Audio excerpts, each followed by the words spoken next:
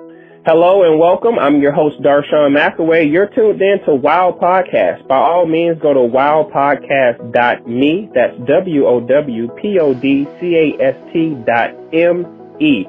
Today we have a special guest on the line. We have Gary Helm. He's the author of Borrowing a Moosehead from Cole Porter. Gary, how are you doing? I'm doing just fine.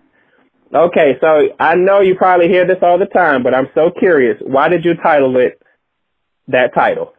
Well, it is because it is really about, or in the tail part, about borrowing a moosehead from Cole Porter's house in Peru, Indiana.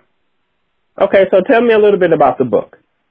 Okay, the book is basically a family story about a military family stationed at Grissom Air Force Base in Peru, near Peru, Indiana.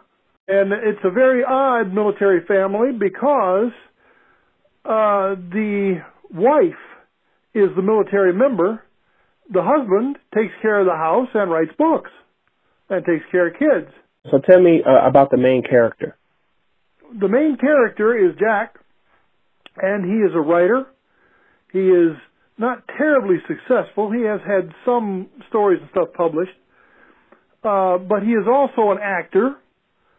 And he's done a lot of things down the years to keep writing and to keep body and soul together with the family. And he continues to educate himself about a lot of things. But he is also very curious in that he looks into everything, especially like the circus around Peru. That makes him very curious. And the theater around Peru, that makes him even more curious.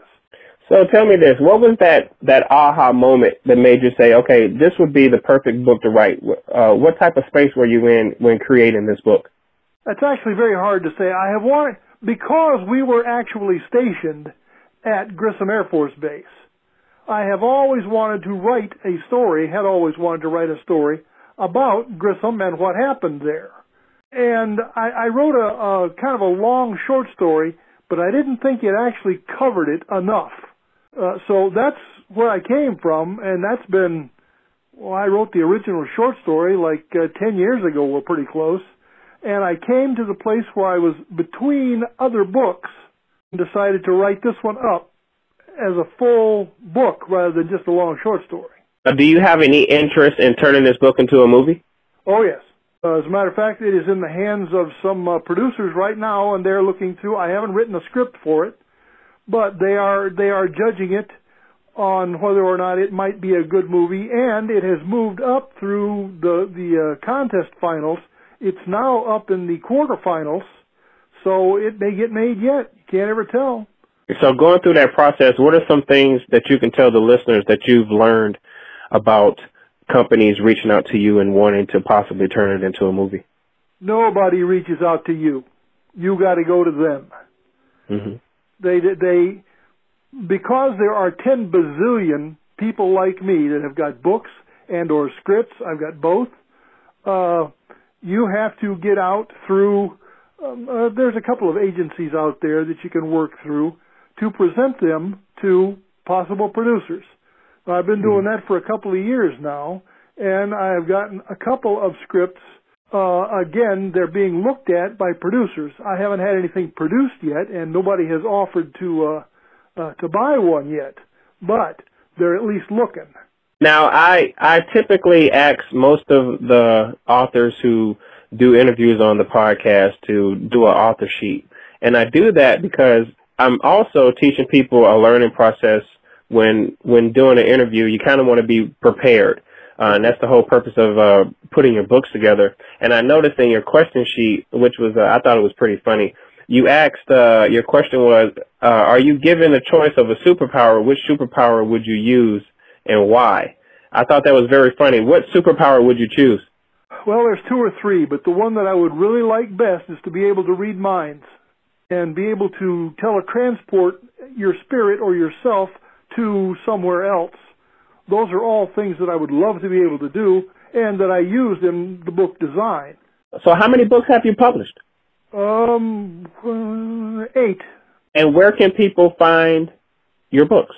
Oh, they are all on Amazon, and I mean all of them, and you can get them in hard copy, or you can get them in electronic copy from Amazon. If you want a book signed by the author, being me, you can email me at mouseprint@earthlink.net, and I will be happy to sign a book and send it to you along with an invoice. And I ship books all over the world, literally. So where can people find you on social media? Well, I am under GL Helm is one of them. Mouseprint is another one of them. The Mouseprint is the one where you can find all of my books are listed in the Mouseprint's area there, and you can see what they are and get a little bit about what they are there. And yeah, those two basically. I use the Mouseprints mostly for business, for writing and books and stuff, and the G. Lloyd for my personal expression. Gotcha. Well, I'm your host, Darshawn McAway. We're talking to author G.L. Helm. He's also known as Gary Helm. He's published the book, Borrowing a Moose Head from Cole Porter, a very interesting book. I encourage you to go out and read it. Gary, it's a pleasure talking to you. I hope you have a great evening. Thank you, and you too.